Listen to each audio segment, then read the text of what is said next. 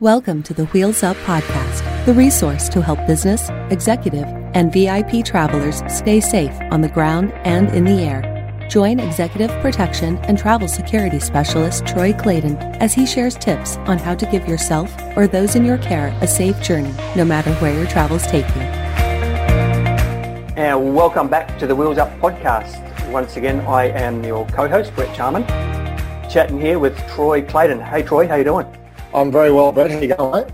Going very well, very well. I've had a bit of time off since we last recorded an episode. Travelling, in fact. You are looking all refreshed, I must say, yeah. Thank you. Thank you. Looking, and I don't know if I'm feeling it. I went to New York and I ran the New York Marathon, so that in itself isn't a refreshing there you go. exercise. Oh, wow. That was very uplifting. How'd you go?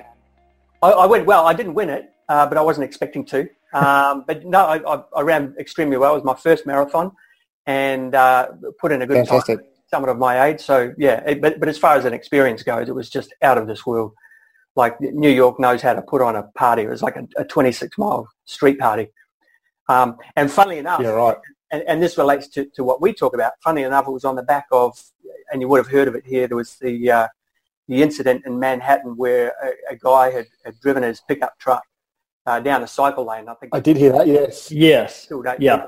So that was the first or the largest sort of terrorist incident since 9/11, and it was about 4 blocks away from where we were. We were actually down at the site of 9/11 at the time that it happened.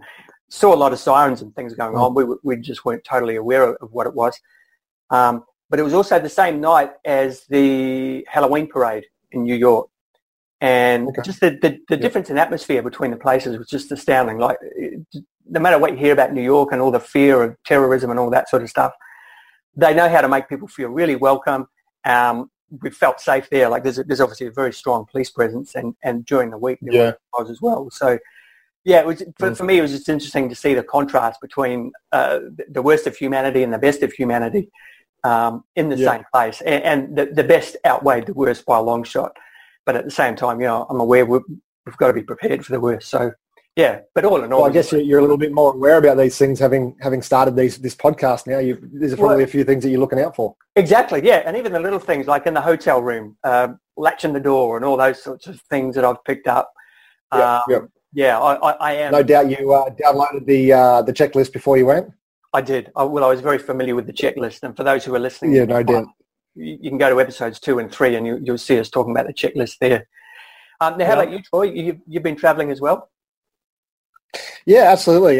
So it's funny you mentioned New York, although I haven't been there this last trip, but I know exactly what you're saying. I mean, the last time I was in New York, we had a fantastic time. We stayed down in Little Italy, and the people down there were fantastic, and they had a street festival going on. So I know exactly what you mean by the people in New York knowing how to turn on a party. So yeah, it was fantastic.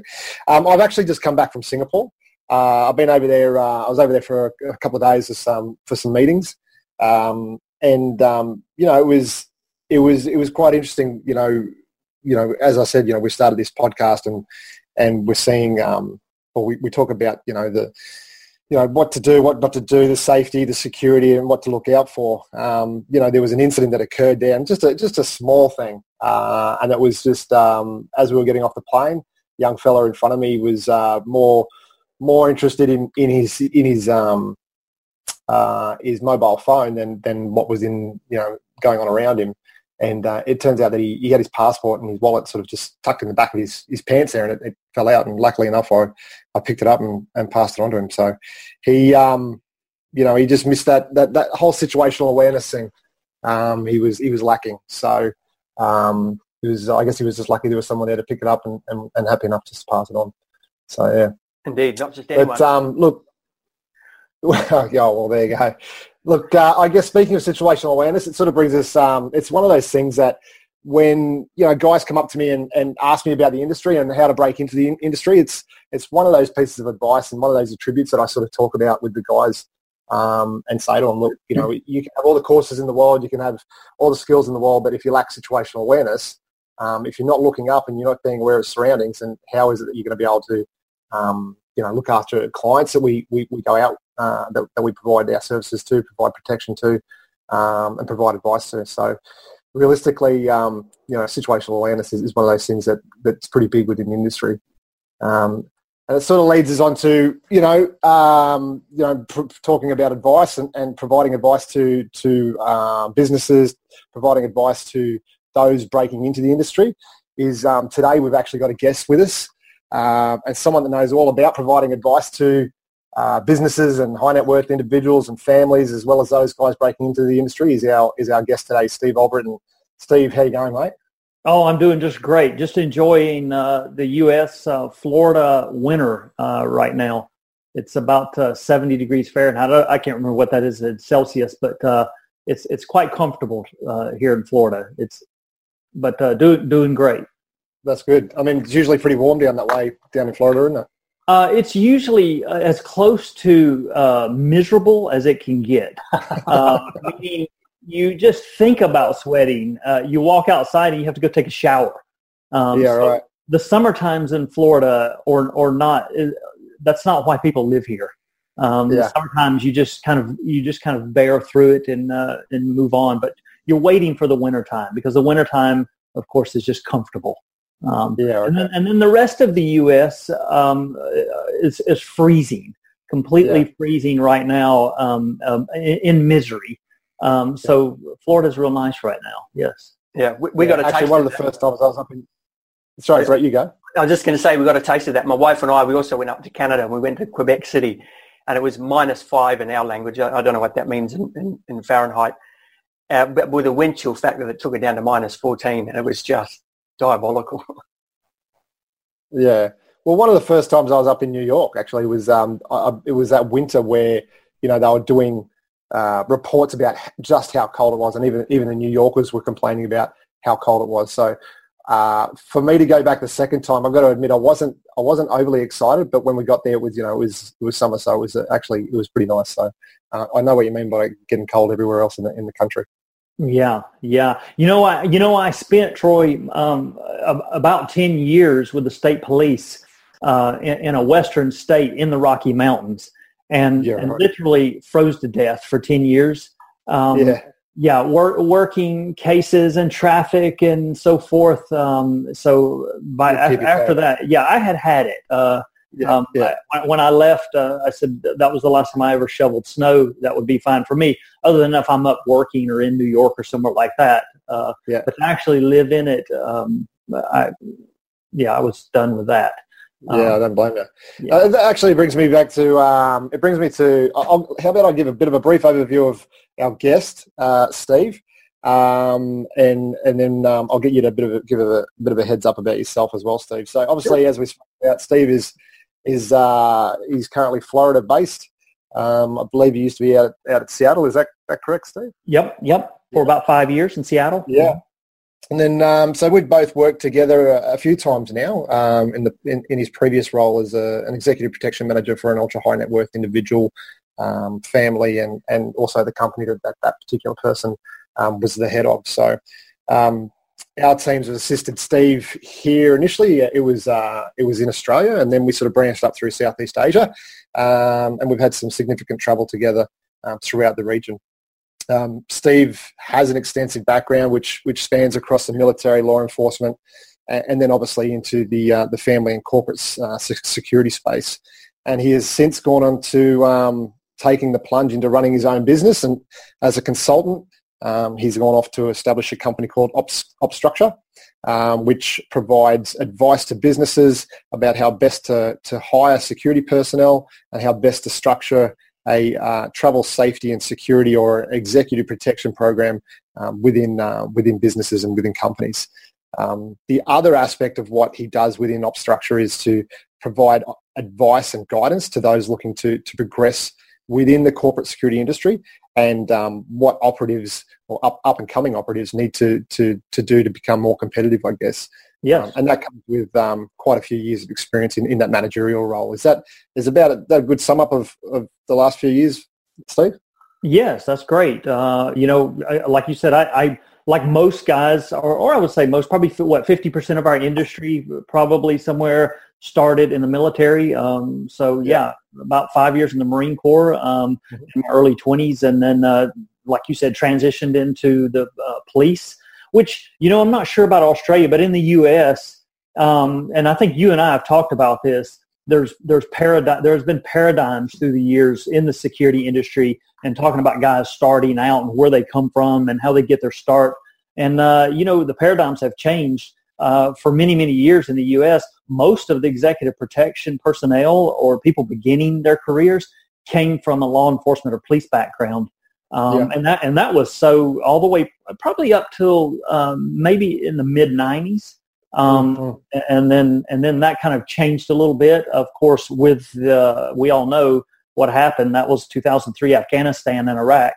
And then the whole hiring kind of executive protection field worldwide kind of changed.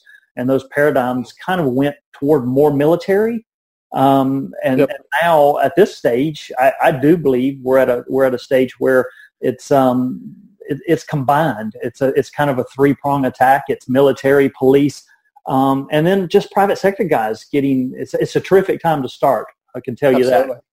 You could pick one of those three ways and actually get in with a little mentoring and stuff. But I just happened to come from those three and had to start kind of. Well, I think that these days the industry is becoming a lot more diverse. We're not just exactly what you were just saying. We're not just seeing the military. We're not just seeing the law enforcement guys. It is that mixture of guys coming from that corporate space as well. And and it brings a different train of thought. We're not all.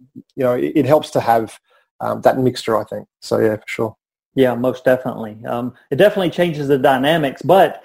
In the last 15 years, I mean, and you probably would say this also. The clients have changed. Yeah. The clients have changed drastically. I mean, what time in history did we have 26-year-old billionaires? Yeah, absolutely. This didn't happen a whole lot. Yeah. Your typical billionaires 10 years ago, 15 years ago, were all at a certain age, likely mid-40s into 70s. So those were the type of clients you're dealing with, which dictated the type of executive protection or close protection personnel it took to support them. And that's changed. Yeah. Actually, it's a really good point. A previous client that we had come out here to Australia is, I won't name names, but a younger guy, similar to exactly what you were saying, where previously we had, these high net worth, CEOs that were of a certain age. This particular principal come out, and he was running up and down, the streets of Sydney, and I mean, not out jogging. He was just for fun. He sort of said to the EP guy, and just turned to him and goes, "Hey, I'll race you."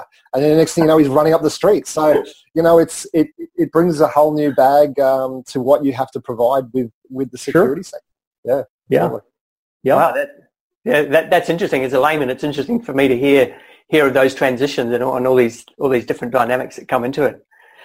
So question for you, Steve. Obviously, you've got significant experience within the industry. You've done a ton of travel doing the work you do.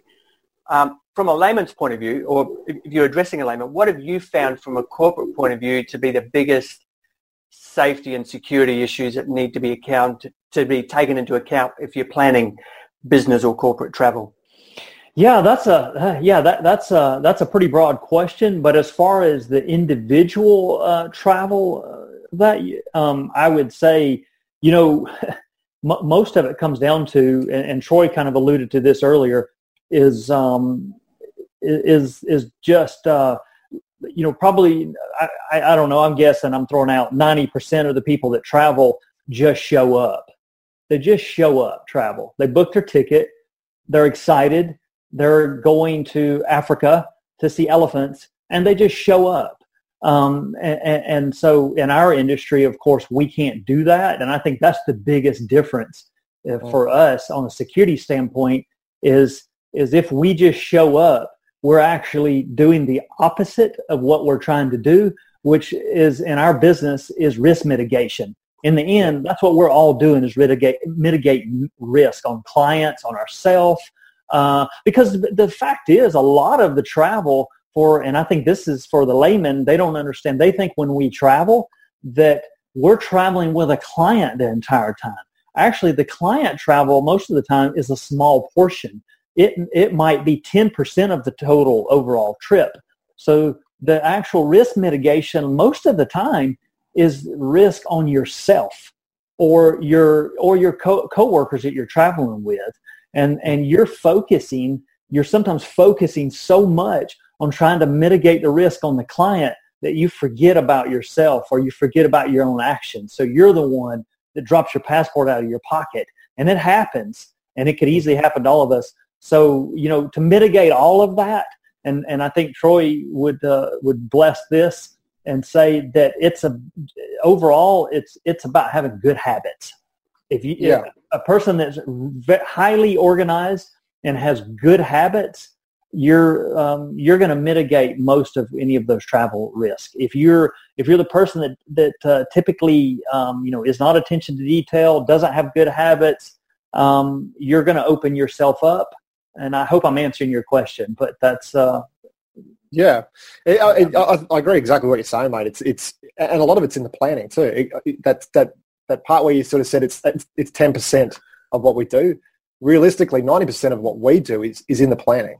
And correct. It's ensuring that exactly what you were saying. Don't just turn up. We've done all the planning previously, and I guess to bring it to a corporate space or back to a business space, it's about having those travel policies in place. So a lot of companies just don't have policies on travel, and even the ones that do have it, they tend to be a little bit loose. They're sort of written up. I guess from a HR point of view or from a travel point of view, they may not have actually consulted with the security section at their business or their company, or even consulted with a risk management firm. So absolutely, mate, I agree 100% with what you're saying. Yeah, I would say the majority, Troy, the majority of companies that I've seen and that I've dealt with, they don't have a lot of travel policy for their employees. It's amazing how many employees and how many companies just don't have any clue where their employees are, and travel policies that they have to abide by. But a lot of it, again, is just education. Yeah, absolutely. And I know that's something that you do also at Opstructure there too as well. You go into businesses, you assess what it is they've got in place, and then you sit down and talk to them about that as well. So absolutely. Sure. So, and I guess with the planning, it brings us to, what I was going to ask you next is, within the EP space, or the executive protection field, we conduct advances prior to undertaking any tasks that we go on. I guess realistically, only those people within the security industry would understand what an advance is, and I use inverted commas when I say advance. Within the corporate space or within business, an advance is we would almost corporatize it or morph it into what's sort of known as travel or journey planning and support. So you, Steve, you've obviously done a considerable amount of traveling, and you've compiled advances all over the place. So one has traveled significantly, what do you see as travel planning and support, and how would you explain that to your corporate clients? Yeah, the easiest way to explain it for people, and again, the term advance is used extremely loosely, and it means different things to different people. But to explain it to the layman, I would say, for the most part, it's a dry run. It would be like you deciding you're going to go to a specific location, and you're going to take your family there and travel with them, right? So you got your 2 kids, your wife, and you got not the dog, but maybe the dog, and you're deciding on. Well, Johnny Depp, you would definitely bring the dog. That's true. You bring the dog there, and as you know, a lot of our clients do bring their pets and dogs, and that adds complication to things. Absolutely. Actually. Yeah. But I would say it's making a dry run. It's essentially you're bringing your family somewhere, and you then go through a complete methodical dry run of what you're going to do, what you're going to see with your family, down to how far the distance is from where you're sleeping at night to literally, and it might come down to counting steps. I mean, I worked for one principal or client where we knew how many steps it was going to be to locations. Because that might have meant the difference between mobility issues. So it's taking that dry run all the way through each steps, whether it's the actual, and most of us, a lot of that comes down to the documentation portion of it. And the documentation portion of it, and a lot of people get confused on that. The documentation portion of it is for us. That would be for me to give to my family, not or the guys that you're traveling with, not to the specific client. The client doesn't actually generally see the report unless they requested it. You could send that to them, but it's generally the back of the house stuff. But to explain it, it's a dry run to that. Yep. Now it's two prong though, because it gets much more complicated. An advance is much more complicated on the management side of it. So for you, like Panoptic, you send your company and you say, hey, man, you're going to Madagascar, and I need you to come back and report to me what you found, because we're going to send clients there. He's giving you a single operative outlook on things. But as the owner of Panoptic, you would do it quite different, because your dry run is much more technical. So my advance in a management style might be dealing with the contractors and securement of contracts and basically the planes, trains, and automobiles.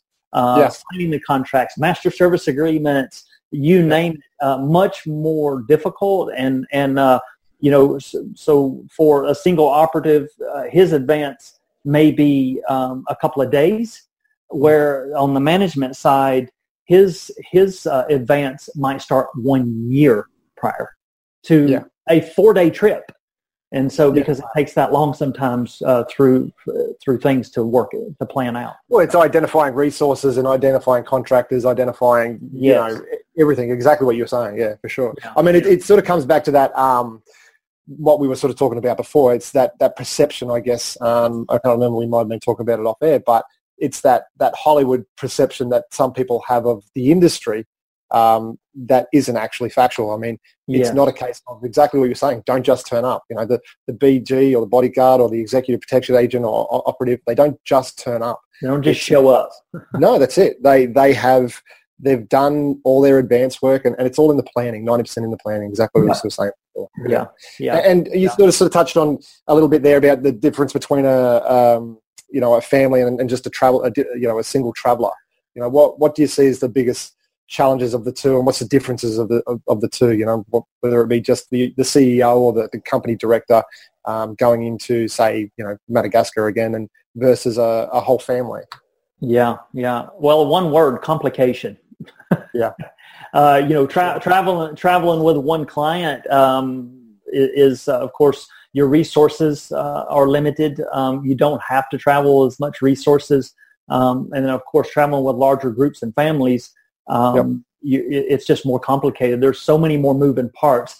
It's the difference between playing chess and checkers. So you play checkers, you do it, but playing chess, your mind is overwhelmed with how many actual moves, and that's the difference. It's not funny, but it's similar to that. It's the difference between chess and checkers, and and look, if you're going with a family, we've found as well. The other thing that we've found is, although you may have a itinerary and you may have a plan, that generally goes out the window after the first venue, because mum wants to go one way, dad wants to go the other, the kids want to go to another spot, and next thing you know, you're pulling resources from all over the place to make it all happen. Yeah. And also one thing about that, when you're talking about families and traveling with a single client, is if you add in, of course, you're multiplying the risk. You're multiplying. Absolutely. So if you have 4 or 5 principals or clients in our industry, your risk is much higher, because you're trying to cover 4 or 5 different people than one. So even though your resources are more, it definitely adds a lot of complication. But also, in our industry, the layman or new people in the industry, or even other people looking from the outside in, success in covering clients in the EP world today, or the executive protection, close protection world, is not just about security. It's so much about customer service and people getting their money worth. Yeah. So when you're traveling with a family, a lot of times a lot of times you have one or two people that might be take up more than their fair share of people or your security, because that's just the way they are. So you're trying to juggle a lot of balls, and again, the customer service piece is make or break. Yep. Yeah. Well, it's all about, it really is. We're a service-related industry. I mean, if at the end of the day we're all, we're all about security, but at the same time, it has to be delivered in a way that the principal or the clients it's not as intrusive into their lives, because they're not going to stop their life and stop whatever routine they've got just to fit into with your program. You've got to fit in with them, and you've got to mitigate the risk whilst they're traveling and enjoying their life. So yeah absolutely. Yeah. And that's the biggest difference between using the term PSD, whether it's in Iraq or Afghanistan. I of course, working for the 3-letter agencies, doing that is quite different security. It's almost like a different field, because the customer service, they still have a customer service element to their job as well. But it's almost like a different career doing that. Yeah. So and talking about in really high threat areas. So gents, just to step away from the high net worth, the executive protection, and the ultra high net worth people. So for a business, obviously not every business can afford to have guys like you do a specific advance for a specific journey. And going back to what we were saying before about having policies, is there scope, and is this something that you guys do, where you can do like a generic advance? Let's say a company, we're looking to do business in Iraq. Can you do a generic advance, go over there, and then come back with some guidelines that would form part of a policy, so that when we do have people going there, they, as much as possible, they've got their own risk mitigated, but without having to fork out for a team to go to. And obviously, it's not just Iraq. Any country which has a cultural difference, or maybe different the way things are done back home. Is that something that you guys do?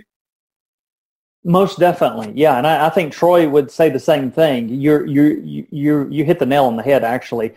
And I'll use Africa for example, because I've traveled extensively in Africa, in multiple countries in Africa, to the point to where that's what in my previous company I worked for, that's what we would do, is we'd set up a specific guidelines, again, like you said, where we're not actually going there every single time, but we can consult with other, let's say, internal departments and tell them specifically, this is where you're going to go. This is the specific hotel.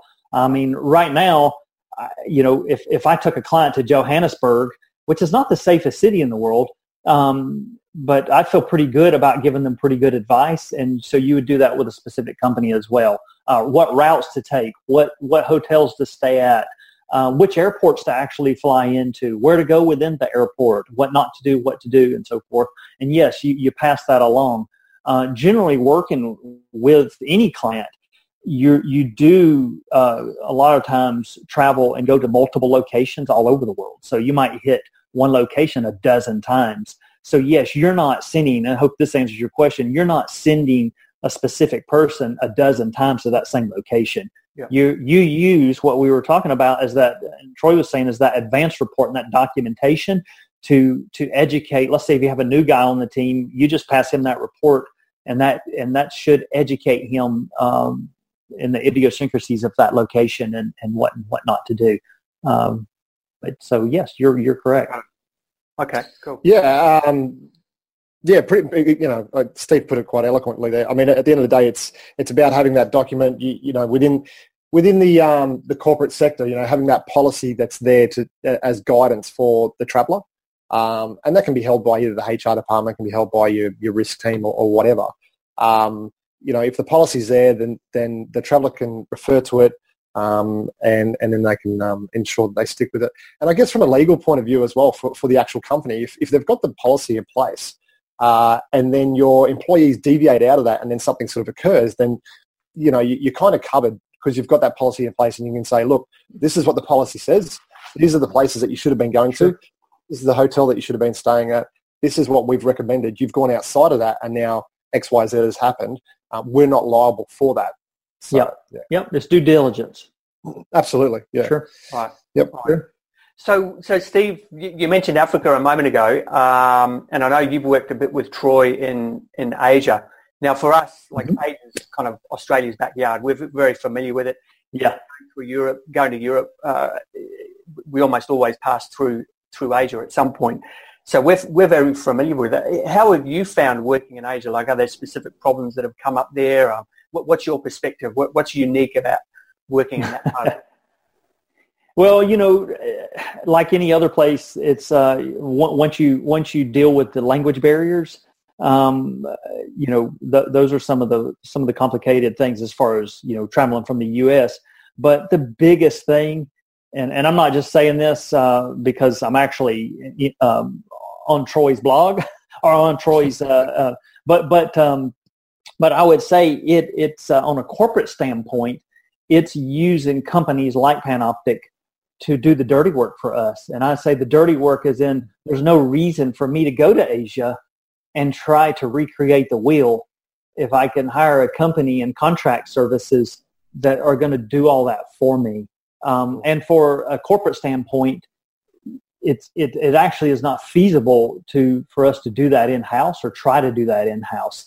So the key to the whole thing is if you have the means or the time, it's means and time, and it's a balance, is setting up that global network internationally. And that's what I do at OpStructure. I mean, that's essentially what OpStructure stands for, is operational structuring, and setting up a global network or contingent in Asia or other locations where I don't have to go figure that out. Because if I have to go figure that out, or I have to send guys, let's say cold turkey into Madagascar or to Singapore, then that puts us at a detriment, because we're trying to learn something that a company like Panoptic, that's your backyard, that you've already figured out years before, which consequently would be the same as Troy has a client that wants to travel to Florida or anywhere in the U.S. It would be very advantageous for him to contract those services back, because we can provide a different style service without him trying to figure out all the cultural differences.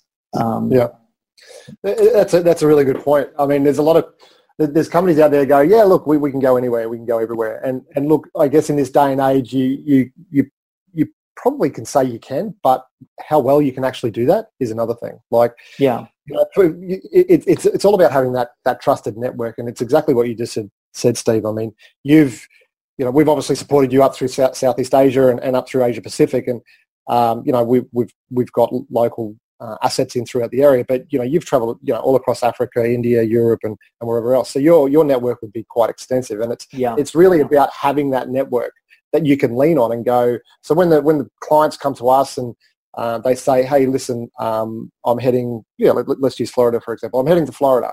What can you do? Well, obviously, I haven't personally been there, but I know I've got a trusted source there. Yeah. So it's about having those trusted connections, which you can then pass that on to the client, which at the end of the day is what it's all about. Ensuring that the safety, the security, and the well-being of the client by using a trusted network.